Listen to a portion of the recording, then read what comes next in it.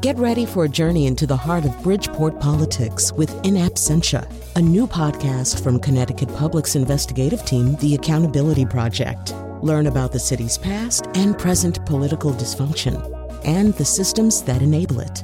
Tune in wherever you get your podcasts. Funding provided by Joe Zimmel and Valerie Friedman.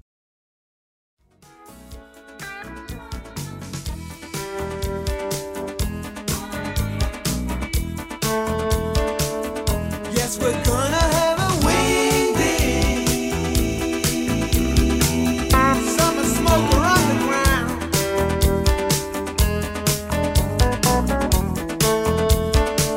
It's just a dugout that my dad built in case the rest decide to push the button down.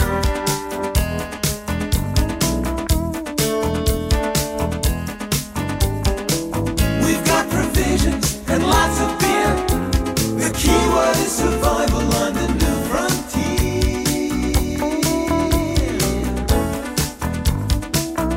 Introduce me to that big one. So that's Donald Fagen, one half of Steely Dan. His evocation of 1950s, 1960s fallout shelter culture. I grew up in the same era. Born in the 50s, grew up in the 60s. I can tell you that nuclear annihilation was kind of almost the only thing anybody worried about or prepared for, at least in my misty, murky memory of things. Quick story. So for a while as an adult, I lived in and wrote about a town where there's these two brothers, and one of them was kind of a civic leader in the town and also kind of a very sort of economically minded Yankee guy who had a bunch of different businesses that he ran, including an oil delivery business. And he had this brother who was not a ne'er-do-well or a wastrel, but he wasn't really all that focused on things. He was kind of a dreamy, creative kind of guy, never necessarily found his true employment niche. And so brother number one, in order to get him some work or something like that, at one point had him driving these oil delivery trucks around, and he went to a place and found the spout and started pumping the oil. And boy, he just pumped a lot of oil into this thing, and he eventually discovered that he had filled somebody's fallout shelter with oil. So that's the kind of thing that happened back in the day. We live at a different time now. As I mentioned before the news, in 2019, we did a whole show about so-called preppers, people who are actively preparing for the worst, without necessarily knowing exactly what the worst is going to be, because there's a lot of different worsts. And it was an interesting show, and it, in an odd way, kind of prepared us for what would happen less than a year later, when in fact we did have the worst on our hands. We had a pandemic. So we want to kind of check in with this whole mentality now, and I'm guessing more of us are preppers. For a while, everybody was kind of a prepper, and we want to see what that means. We have 5 guests, so I need to stop babbling is what needs to happen. So joining us here in the first segment, Anna Maria Bounds, a professor of sociology at Queens College and the author of Bracing for the Apocalypse, an ethnographic study of New York's prepper subculture, and Dr. Chris Ellis, a colonel in the U.S. Army based in Hawaii. He got his Ph.D. from Cornell and researches disaster preparedness, is kind of a go-to guy at this point for some kind of demographic profile of this movement, to the extent that anything so oriented, at least in many cases, towards self-sufficiency can be understood as a movement. So anyway, here we go. And so Anna Maria, maybe get us going here. Is there a particular way beyond what I've said so far that it's useful to define a prepper, which I know is a loaded term? Chris is going to say he doesn't love it. But maybe, Anna Maria, get us going. Who are we talking about right now? Well, I think that we're talking about the majority of the world right now in terms of those who have the resources to do so. But basically, when we think about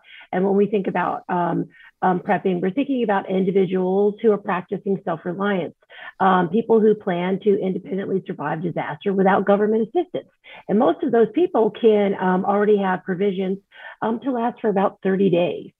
So these are, so I'll just stop there. And I have lots to say on this subject because I think that there are a lot, and Dr. Ellis will give us some important details. But, there are many more preppers than people imagine. Right. And let me just stay with you for a second, Anna Maria, because it seems to be also the mental image that people have of a prepper is somebody living in maybe upstate New York, with a couple of acres of land and a chicken coop and a this and a that. The idea of being self-reliant or self-sufficient in New York City seems hard to do. It seems everybody's destiny in New York City is kind of interconnected. Maybe you could just say a word or two more about that. Right. Well, the interesting thing about New York preppers is that they really represent the fact that preppers are much more mainstream, that they're a diverse group of people. New York preppers vary in, ranges from, young people to senior citizens. They're people of color. They are people across the economic spectrum. They're the working poor to the billionaires. It's fascinating because the majority of the stereotype is that a prepper is someone who is a white rural male, alienated, suspicious of everyone, kind of the redneck stereotype, so to speak. But, preppers are actually quite, very different than that. And the majority of preppers that I'm discovering, many of them are women. Right. And so, particularly in New York. Yeah. And we're going to swing back to that in a second. Although, Chris Ellis, I've read some of your dissertation. It's pretty long, so I didn't make it all the way through. But it really is one of the, I think, fairly rare attempts to use social science and statistical research to figure out who this group of people are.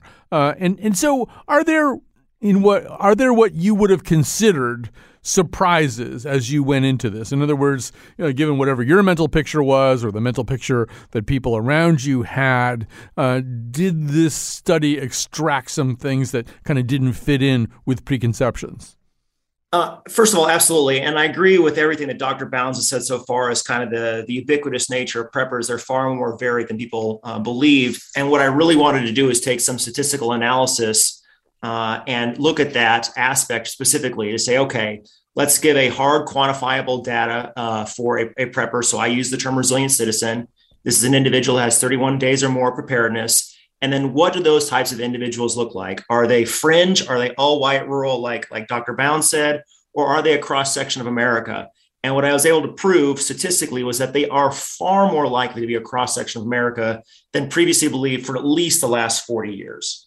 So one of the things I saw in your study, and correct me if I say this wrong, but my recollection is to Anna Maria's earlier point about men versus women. And obviously this probably changed during the pandemic. We're probably a little bit out of date right now. But I think it was 69-31, right? 69% men, 31% women? Correct. That was the bivariate data, correct. So maybe we can talk a little bit more about that. I want to talk to both of you about that. But before we come back to that, Chris Ellis, the other thing is people prepare for the worst, as I said at the beginning, but the worst could be a lot of different things. Actually, I remember in the 2019 show talking to one of the guests and saying, well, the most likely thing to hit us in the near term is probably a flu-like pandemic, which I both feel really good about and really bad about for obvious reasons. But one of the challenges is, you can't prepare exactly the same way for everything, right? Nuclear strike, zombie apocalypse, pandemic, just massive solar flare-related outages, huge storms. Are they all the same kind of preparation, Chris? They are not. So there's two things to say on this. One is think of it as you drive your car. So you've got your seatbelt, you've got airbags, you've got anti-lock brakes, and those different things handle for different types of things. Your airbags aren't going to do anything for an icy road, but your anti-lock brakes are. And if you have a small car crash, even a moderate level car crash, those safety mechanisms will help you walk away unscathed or at least give you a fighting chance at life if it's a larger accident. But they're not going to prevent you from dying if an 18-wheeler hits you at 60 miles an hour and T-bones you at an intersection. Prepping's kind of the same way. There's different ways to prep and different disasters to prep for, but it's not going to save you from absolutely everything, but it's going to give you a fighting chance at a lot of the lower level, even mid-level things, depending upon how you prepare. Questions on that? Yeah. Well, so we're going to, and as we go along here, we're going to try to give people what used to be called news you can use. We're going to try to give you some sense of, what you might want to do if you're kind of entry level, if you're just getting on the on-ramp to preparedness as we go along. But Anna Maria, I also just want to focus on the fact that, I don't know, for a lot of people in this community, for a long time, it was the thing that was coming. You had to prepare for the thing that was coming. For New Yorkers, in the space of exactly 20 years, they've had at minimum 3 things that are sort of prepper-level disasters. You've had 9/11, you've had Sandy, and you've had the pandemic. And I'm just wondering how that affects the mindset of the people that you've studied. Oh, it's affected their mindset significantly. A lot of people come, and then in New York, come to prepping based on their direct experience. They've been in a situation where they have been at a disadvantage, and they realize that living in this global city is becoming much riskier for a lot of the reasons that you've mentioned, in terms of that we now have, not just one, but we've had a few terrorist attacks. We've experienced natural disasters, technological failures, and now with the pandemic. And we've also been concerned about economic instability. So their experience, they become interested in prepping based on being someone who has a very negative experience with a disaster situation. And so they'd like to better protect their families. I mean, for me, I became interested in prepping as a sociologist, discovering that there was a prepper network here and trying to figure out what they were interested in for all the reasons that you've just explained, because it makes sense for someone to be in a rural area. But how do you go about prepping, in a crowded city? But also I became interested in prepping because I noticed my life as a New Yorker started to change. And I got tired of being the person with the battery, but no flashlight, or, the flashlight, but no battery, or, having peanut butter, but no bread, and all those different things. So I just realized that I needed to explore this topic on both a professional and personal level. Yeah, you want the flashlight that runs on your own urine, and then you never have to worry about batteries. So, just people's mental picture of New York City. And the boroughs, are different in many cases. And, there are probably places where you can have a chicken coop and stuff like that. But people's mental picture of New York City is small apartment. You're keeping wine in the oven because you don't use your oven. You have no wine rack. There's no room for anything. It's kind of hard to imagine that environment as a place where you could store the kind of stuff that we, once again, maybe unfairly associate with prepping. So how does one be a resilient citizen, to use Chris's term, in a New York City apartment? They're very clever in terms of arrangement of space. There's things that you can buy that regular pieces of furniture that you can use as storage spaces, like ottomans and end tables, for example. People convert closets into prepper closets. In other words, instead of getting rid of the coats, storing those under your bed, and then transitioning the closet into an area that contains prepper supplies to be used in emergencies only, all sorts of things. They're quite inventive.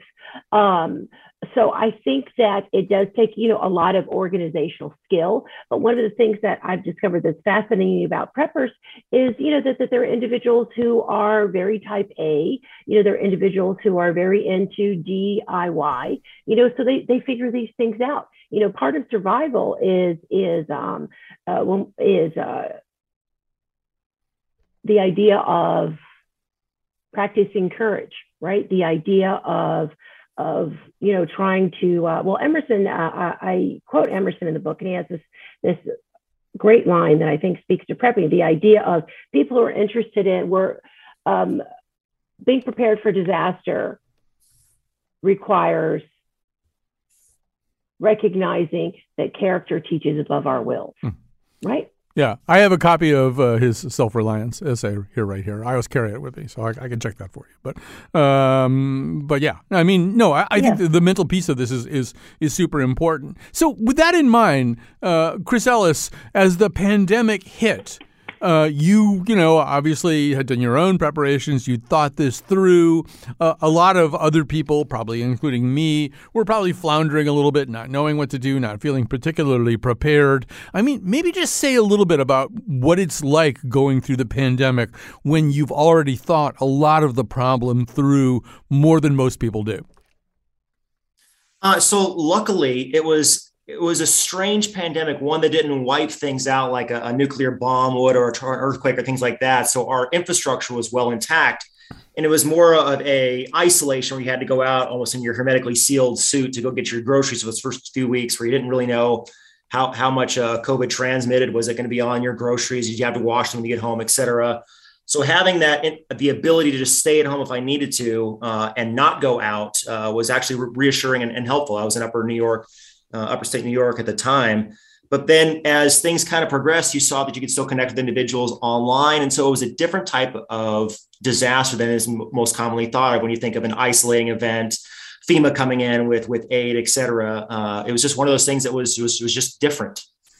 So if I have an underlying bias about preppers, and I probably do, but it would probably be, Chris, that they are very into self-reliance and that they're kind of concerned with getting themselves and their family through whatever the disaster is, that even though many of the things that they might be worried about could be the products of climate change, I don't see them, I don't imagine them, or be the products of a nuclear exchange. I don't see them in my own mind as participants in, say, nuclear freeze or disarmament movements, or I don't see them as climate change activists. I don't see them kind of addressing the larger picture. I feel like they're focused on their chickens and their meat rabbits, and maybe they've bought a shotgun so nobody can come in and take the stuff that they've so carefully assembled. So, I mean, I don't know, deflate or don't that picture for me. Sure, no problem. So that's definitely the popular depiction, and Doomsday Preppers was probably one of the worst things that could happen for the movement because it very much reinforced this stereotype of these rural individuals who are only for themselves and were very isolatory, et cetera. And there are those individuals out there, don't get me wrong. However, there is I would at least say a complementary group, if not larger group of individuals I call interdependents or homesteaders who are far more likely to assist their neighbors, assist their communities, be into localism, be into things that will help the community writ large, the neighborhood writ large. I don't see a bunch of them in the national movements, but I do see them at least the local community levels to increase a generalized sense of resilience at their level. So, Anna Maria, in terms of the pandemic, New York City really was one of the first places that had to deal with it in a really full-blown way. I don't know, what did you see there in terms of how people who were already definable as preppers, who had 31 days of supplies, handled it, and how did that affect their ability to kind of get through this? And I guess the related question is, did they just get through it on their own, or did they in fact help their neighbors? I think that Dr. Ellis is right on the money, and that one of the surprising findings that you discover once you really start taking a look at preppers is that they're very different than you imagine. They're not really isolated, alienated people who are suspicious. Many of these individuals are community leaders. And they acted as such during the pandemic here in New York, serving as important information resources, since they already had their provisions, helping their neighbors figure out what would be a proper mask to buy, how to make your own mask, how to make your own hand sanitizer, what supplies you need to have on hand. So they were terrific information resources, so much that some preppers, even for people who lived in apartment buildings, even organized a information network for people who lived in their apartment buildings, making sure, trying to figure out how, they were going to get medicine to elderly people who couldn't go outside, all of those sorts of things. So, they're really they're very good networkers. They engage in urban citizenship. It's a very different, experience than, again, the depictions that you have of people hoarding things and, being selfish and not really, willing to help, others. Completely different. And I think that's one of the amazing things, about the research during, the pandemic, is that I'll put it this way. One prepper explained to me, he said, people have known my neighbors have known that, I've been into prepping for years. And, some people, treated me, like I was this freak. But I'll tell you what, I've never received so many, so many texts and so many email messages at the start of the pandemic from people requesting my help and people now appreciating what it is I've been doing this whole time. Right. Although one of the interesting questions, and I think it's a question probably without an answer at this point, is what happens to all of us who essentially became preppers to one degree or another over the space of 2 years? I mean, we became more attentive to whether we had certain things, certain material comforts, access to hygiene, stuff like that. We got masks, all this kind of stuff. It seems as though some of us will probably revert to exactly who we were before all that. I don't know how many people are going to hang around and deal with that some more. But what I do want both of you to do, because you have so much expertise about this, is for somebody listening now who's maybe thinking about that, thinking, yeah, for 2 years I just paid way more attention to this stuff than I had before. And I should say at a personal level, in the event of a total breakdown of civilization, I'm just going to die because I have an electric stove, for example. I have no way to make coffee, and after 2 days without coffee, I'm just going to lie down on a hillside and let vultures eat me. There's not much I can really do. But I mean, I'll have both of you do this. Chris, maybe start. I don't know if you were talking to somebody who's pretty uninitiated and has never done anything except maybe reflexively go out and buy toilet paper if they heard we were going to run out of toilet paper. What would you suggest that, one or two or three basic things a person could do to kind of change the equation a little bit? Absolutely. My answer would be start small. So go and do a little bit more shopping than usual. Maybe you have a 2-week supply at home instead of 1 week, and then pick up a skill, pick up camping, pick up bread making, pick up knitting, pick up something of a third world skill just to get you into that agency where you can feel like you can do things and be more accomplished and feel like you can survive longer for something. Small steps are the way to go for this.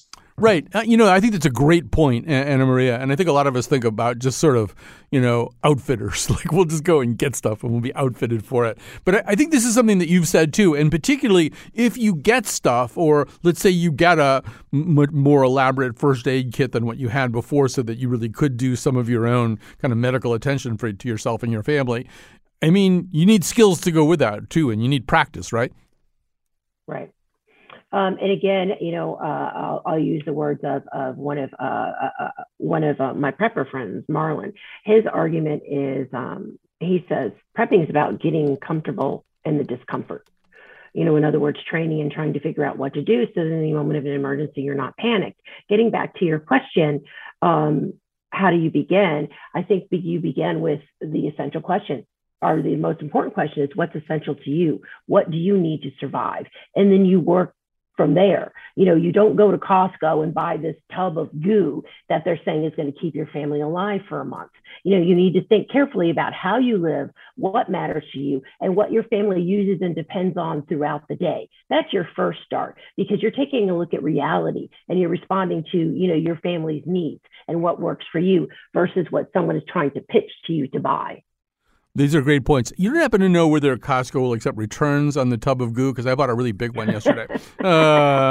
May have been a mistake. All right. So we've been so fortunate to be talking to Anna Maria Bounds, professor of sociology at Queens College, author of Bracing for the Apocalypse, an ethnographic study of New York's prepper subculture. Chris Ellis is a colonel in the U.S. Army based in Hawaii, got his Ph.D. from Cornell, researches disaster preparedness, did some of the really foundational work on the demographics of the prepper world. We're going to take a break. You're going to meet a couple of more people who are from this world as well, including somebody that I met on the Connecticut Prepper Network, where I am a member on their Facebook page or something.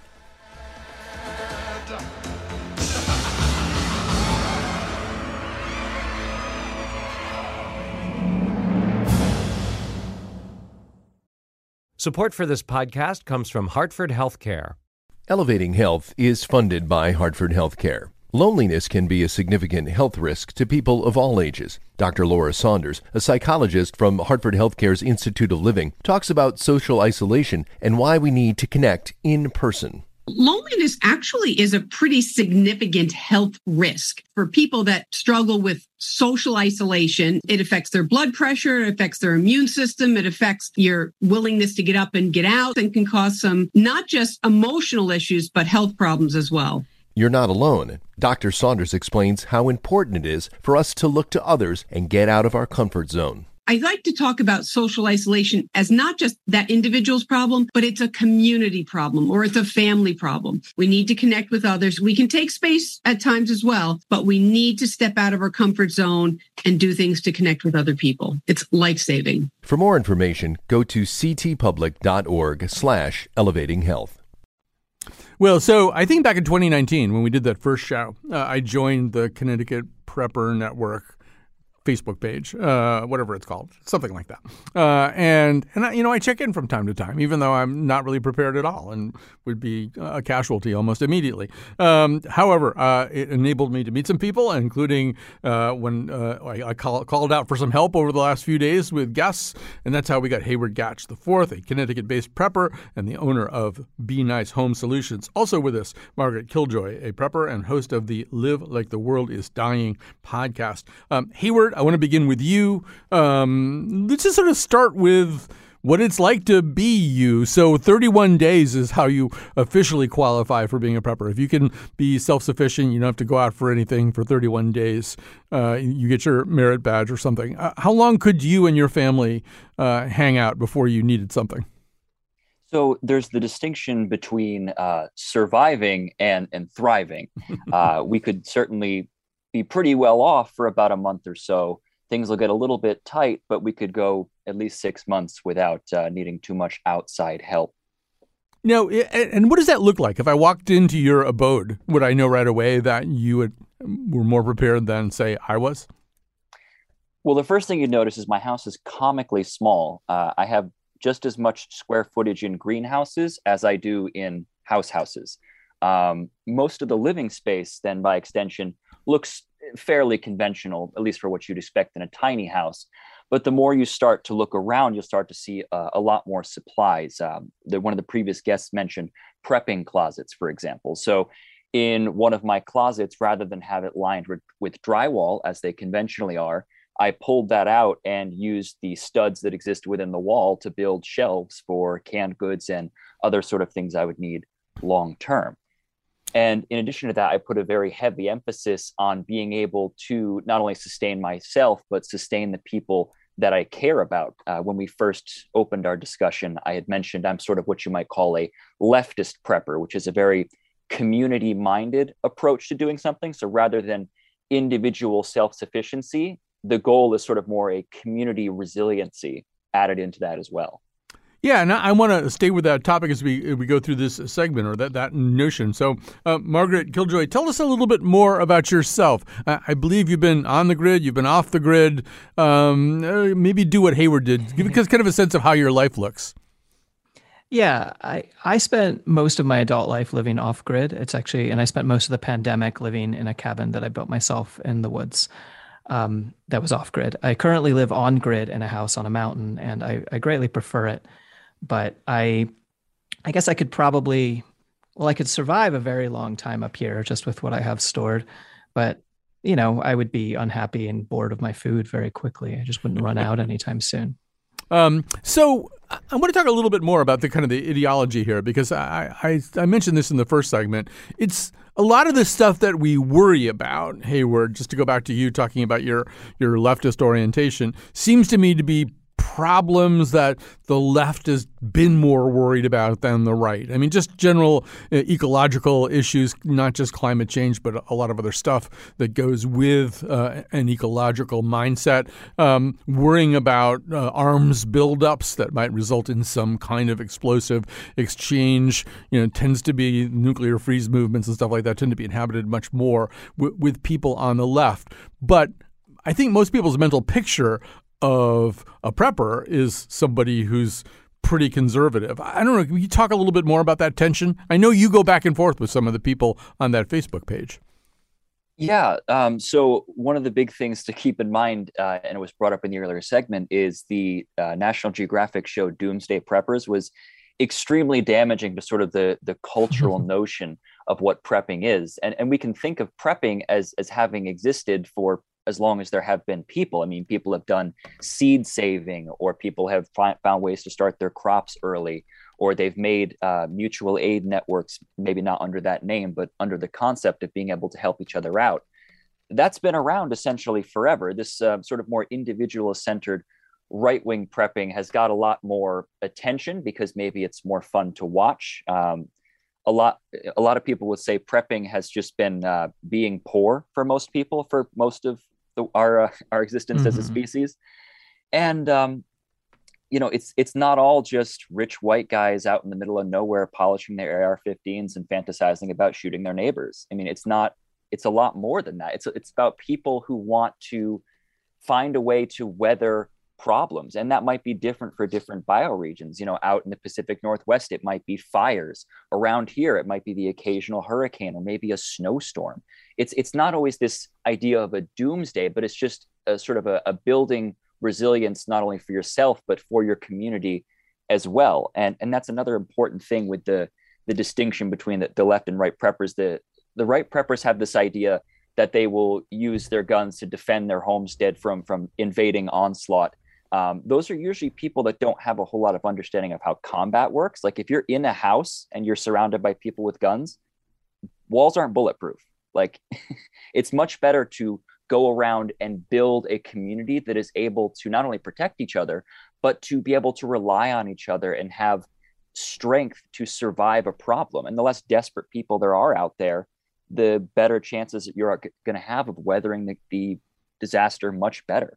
So, Margaret, I thought I detected a throaty chuckle when Hayward mentioned Doomsday Preppers and National Geographic. What was that chuckle about? Oh, yeah, just because that is the conception that everyone has, this bunker mentality. The two types of mentalities people think of is either the bunker mentality or the frontiersman mentality. And those are both incredibly toxic mentalities. You're not going to run out to the woods and live by yourself like eating squirrels that you hunt with a hatchet.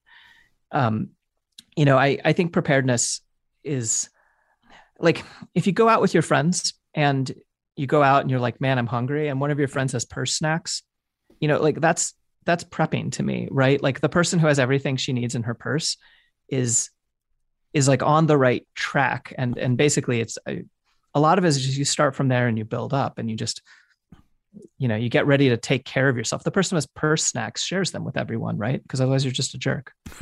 Well, that's a great example, and it kind of fits with what Hayward is saying, that sometimes it's just like a really big snowstorm that you're worried about, not Mad Max, end of civilization. And to that point, Margaret, one thing that kind of popped up in my reading that really grabbed me was, another kind of person who might want to be prepped is somebody who's in a somewhat unstable domestic situation. In other words, if you are with a potentially abusive spouse or partner or something like that, the idea that, you could grab one thing and get out the door with your kids, like one bag, it makes a heck of a lot of sense, and maybe not all that different from the thinking that goes into worrying about other kinds of disasters. No, absolutely. And I think people they get so caught up and they get hung up on the word prepper. They get hung up on the image of prepper that they forget that this is actually just something that people do. People keep track of like the interruptions that happen in their daily lives and how they might want to deal with those things.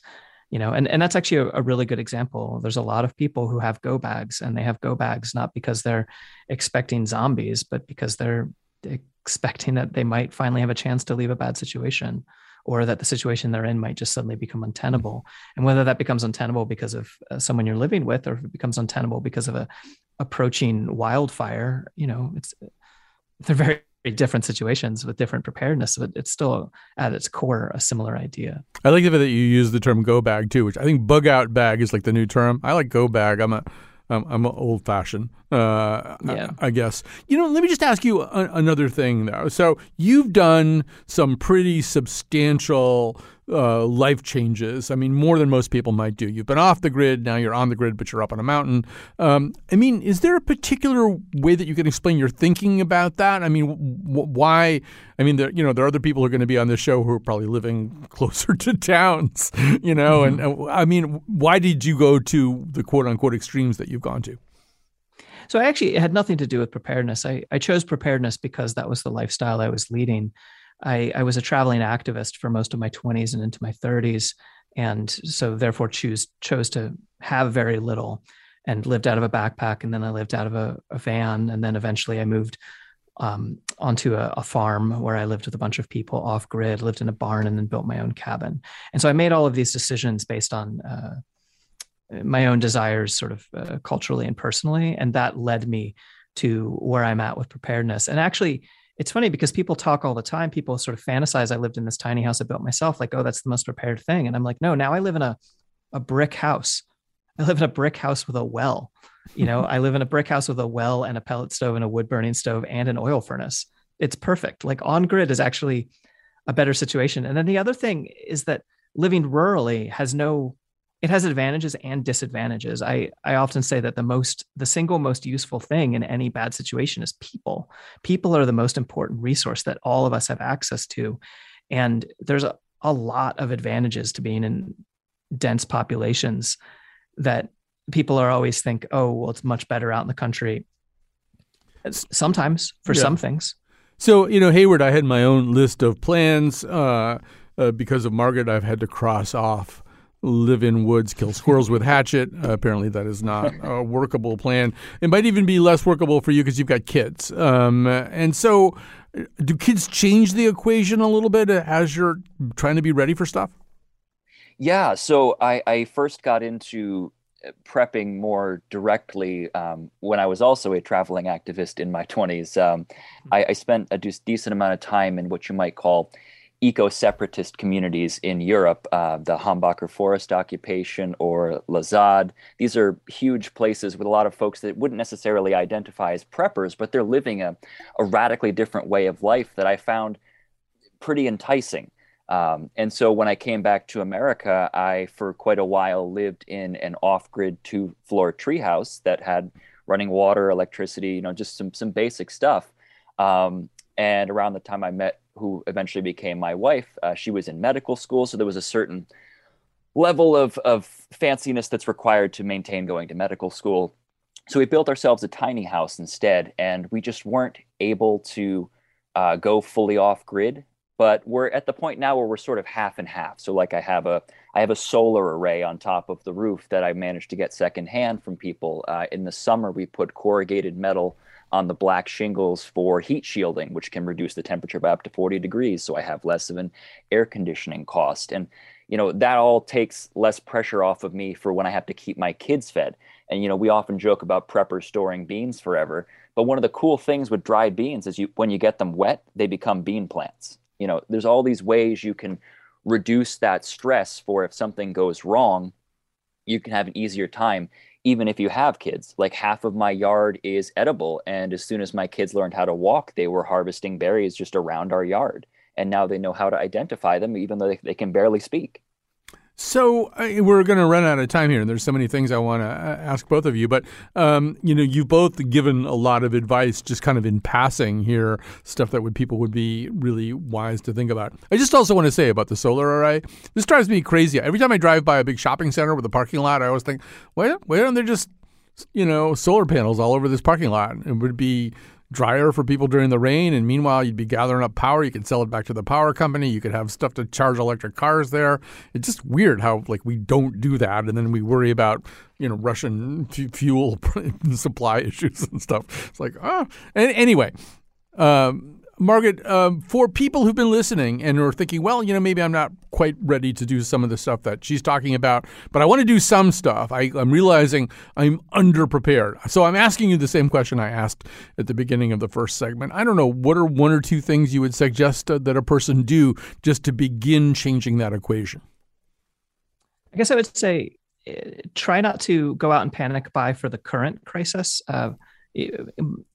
Do this ahead of time. Like start thinking, if you live on the West Coast, start thinking about fire season now. I mean, most of your audience is probably not living on the West Coast, but as an example, go out and get your air filters and stuff now before it's the crisis, and think about the crises that you're likely to face. Think about the things that you might want to have around that you would, in your heart, you would run out and panic buy if you suddenly had to, and just have them around ahead of time. It's much more about changing your relationship and your attitude to than it is to like specifically store specific objects. Although that said, having some extra water around, never a bad thing. Yeah, not a bad idea at all. So Hayward, you already followed Margaret's advice. I believe you had N95 masks before the pandemic came. But I'm asking you the same question. For somebody listening right now saying, all right, well, like in the next 3 months, what could I do? What could somebody do? Yeah, well, I mean, certainly I think Margaret's advice is very important, to just go in a different direction just so we can cover as much ground as possible. I'd say talk to your neighbors. I mean, it's really important to not have people all around you that you're suspicious of, because in the event that you have some kind of a crisis, you're much better off if you're all together. Humans didn't become the dominant species because we have, sharp teeth, sharp claws, and we're really fast. We're slow, our teeth are flat, our claws aren't really that good, and at least I'm a little doughy around the middle. We became the dominant species by being really good at teamwork. And, that sort of thing is going to be unbelievably essential. And we talked earlier about how COVID sort of put people in this prepping mindset, but I think it exposed a lot of serious problems with our structures as they exist. And, that's basically like the training wheels for what climate change is going to give us. So we have to start doing something. Right. And the neighbor thing is great, too. I just do want to say on a personal note, as some listeners know, I went through a period where my partner was in the hospital for 10 and a half months. And my neighbors, I don't know, we're not in a densely packed kind of situation, but my neighbors, the minute they found out about it, they were just like all over me. What can we do? You want us to walk your dog? I'm thinking, you don't want to walk my dog. But they really wanted to do something. People want to help each other. I think we live in a world where we tell ourselves a very different story about the people around us. But I think that's really great advice. Make sure you know your neighbors well enough so they might know how they could help you and how you could help them. All right. So great stuff from both of you. Thank you very much. We're going to kind of go to another segment here, but we've been talking to two people with a lot of experience in all of this stuff. Hayward Gatch IV, Margaret Killjoy. She's a prepper and host of Live Like the World is Dying podcast. He's the owner of Be Nice Home Solutions. Are you prepared for serenity? Are you prepared to disagree? Are you prepared? Are you prepared for me?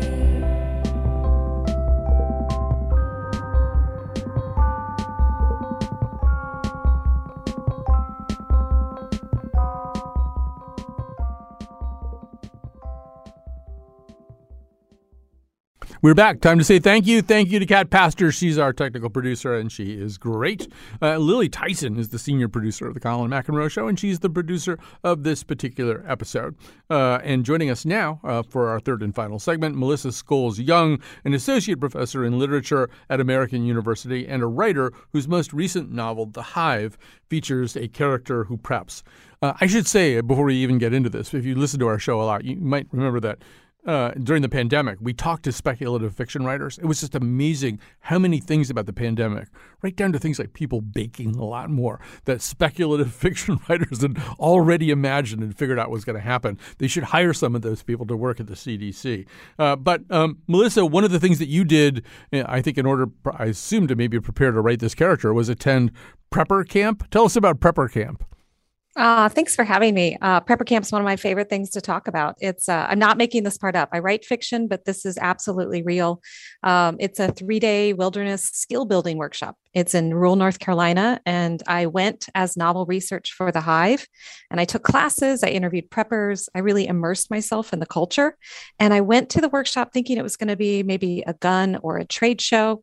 And it turned out to be more of a conservation camp. And the Feller family that I write about in The Hive, they'd fit in really well there. In one of the workshops, we walked the forest. They taught us what we could eat. I learned a lot about beekeeping, which I was already familiar with from growing up in a pest control family. But there was also composting and solar energy. And Grace, who's the main character in The Hive, is a survivalist. And she wants to live in conjunction with the land, but she also, the question I was asking is that line between paranoia and preparedness. And what Grace learns is that her fear starts justifying kind of that othering. So we can dehumanize, and it's a dangerous line. So part of the reason I went to prepper camp was also trying to understand my characters and what motivated them and how important community was in saving them.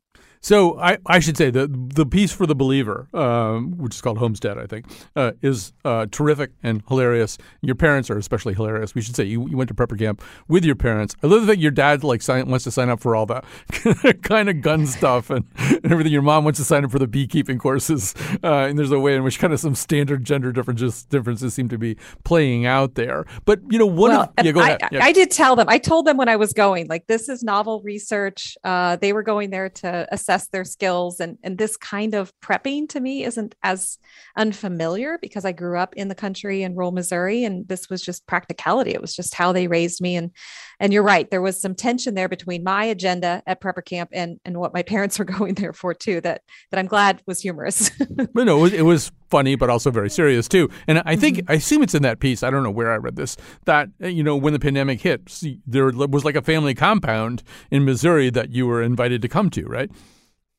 Right. And I live in an urban environment. I was raised in a rural country environment. And I think we often think that being outside the urban environment will mean that we're more prepared. But the fact is, prepping has changed. It has become sort of mainstream. Prepping is, someone who's just preparing for disasters, and we're having more and more disasters with climate change. So I don't know that it matters anymore where you live. I think it matters what you're doing to prepare and think about your life as one that has value that you want to extend, rather than thinking about, sometimes the polarization that goes along with the prepping community. Right. So I think one of the things that stays with me anyway from your piece, and I think it stayed with my producer, Lily Tyson, too. So one of this couple that's kind of running this prepper camp, one of them is named Survivor Jane. I assume that's as opposed to Calamity Jane. You've become Survivor Jane. But one of the things she says is mental health is key. Mental health is and I've heard that from other people who are really serious preppers / survivalists, that don't underestimate your mental state and the importance of that in terms of whether you live or die or thrive or suffer. And it seems as though you kind of embrace that idea too. It surprised me what I learned there. And I agree with you. Survivor Jane focused on this idea of being mentally strong as well as physically strong, of being mentally prepared as well as physically prepared. And I think that's true. We need a kind of community care. What worried me at prepper camp, and what worries me in some prepper communities, is this idea that only the strong will survive. And, to me, that's a mentality that's ableism at its worst. And it's saying that the strength is only defined by physical prowess, and anyone who lacks it isn't valued, in the same way. And I think we have more responsibility to take care of the most vulnerable in our community, or we aren't taking care of all.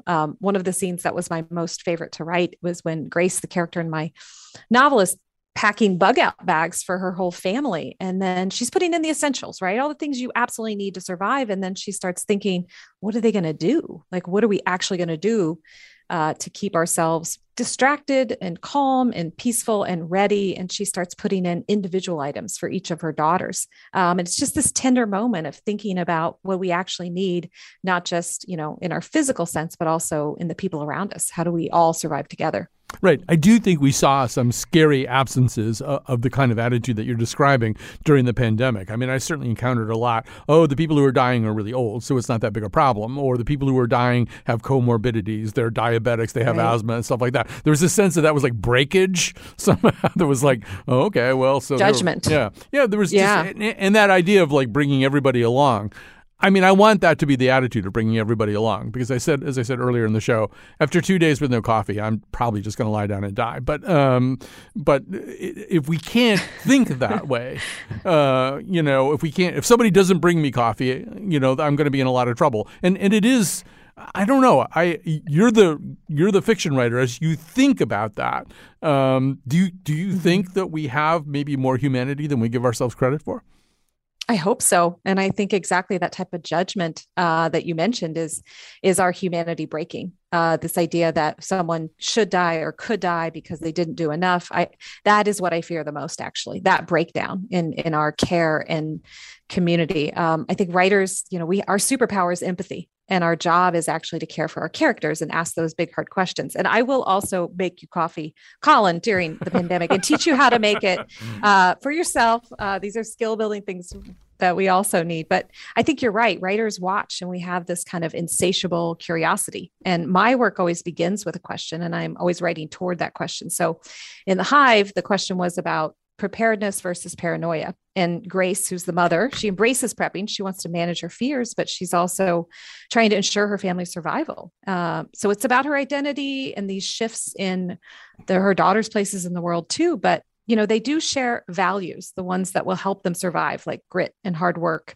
But they disagree about those political institutions that will preserve those values. So for me, fiction and The Hive are these kind of perfect reads right now for politically divided time in our country. And I hope that these kind of stories can heal us. We have access to worlds like Prepper Community and Prepper Camp that we might not otherwise spend time in. Right. Station 11 was helpful for me because I realized I could join a Shakespeare troupe in that situation. If you have talent, you do have to have some musical talent, it seems, in Station 11, but It's a absolutely brilliant book. All right. Melissa Scholes-Young is an associate professor in literature at American University, a writer whose most recent novel, The Hive, features a character who preps and a lot of these questions. Thanks for being with us. Thanks to the rest of you for listening. Go buy a generator or something.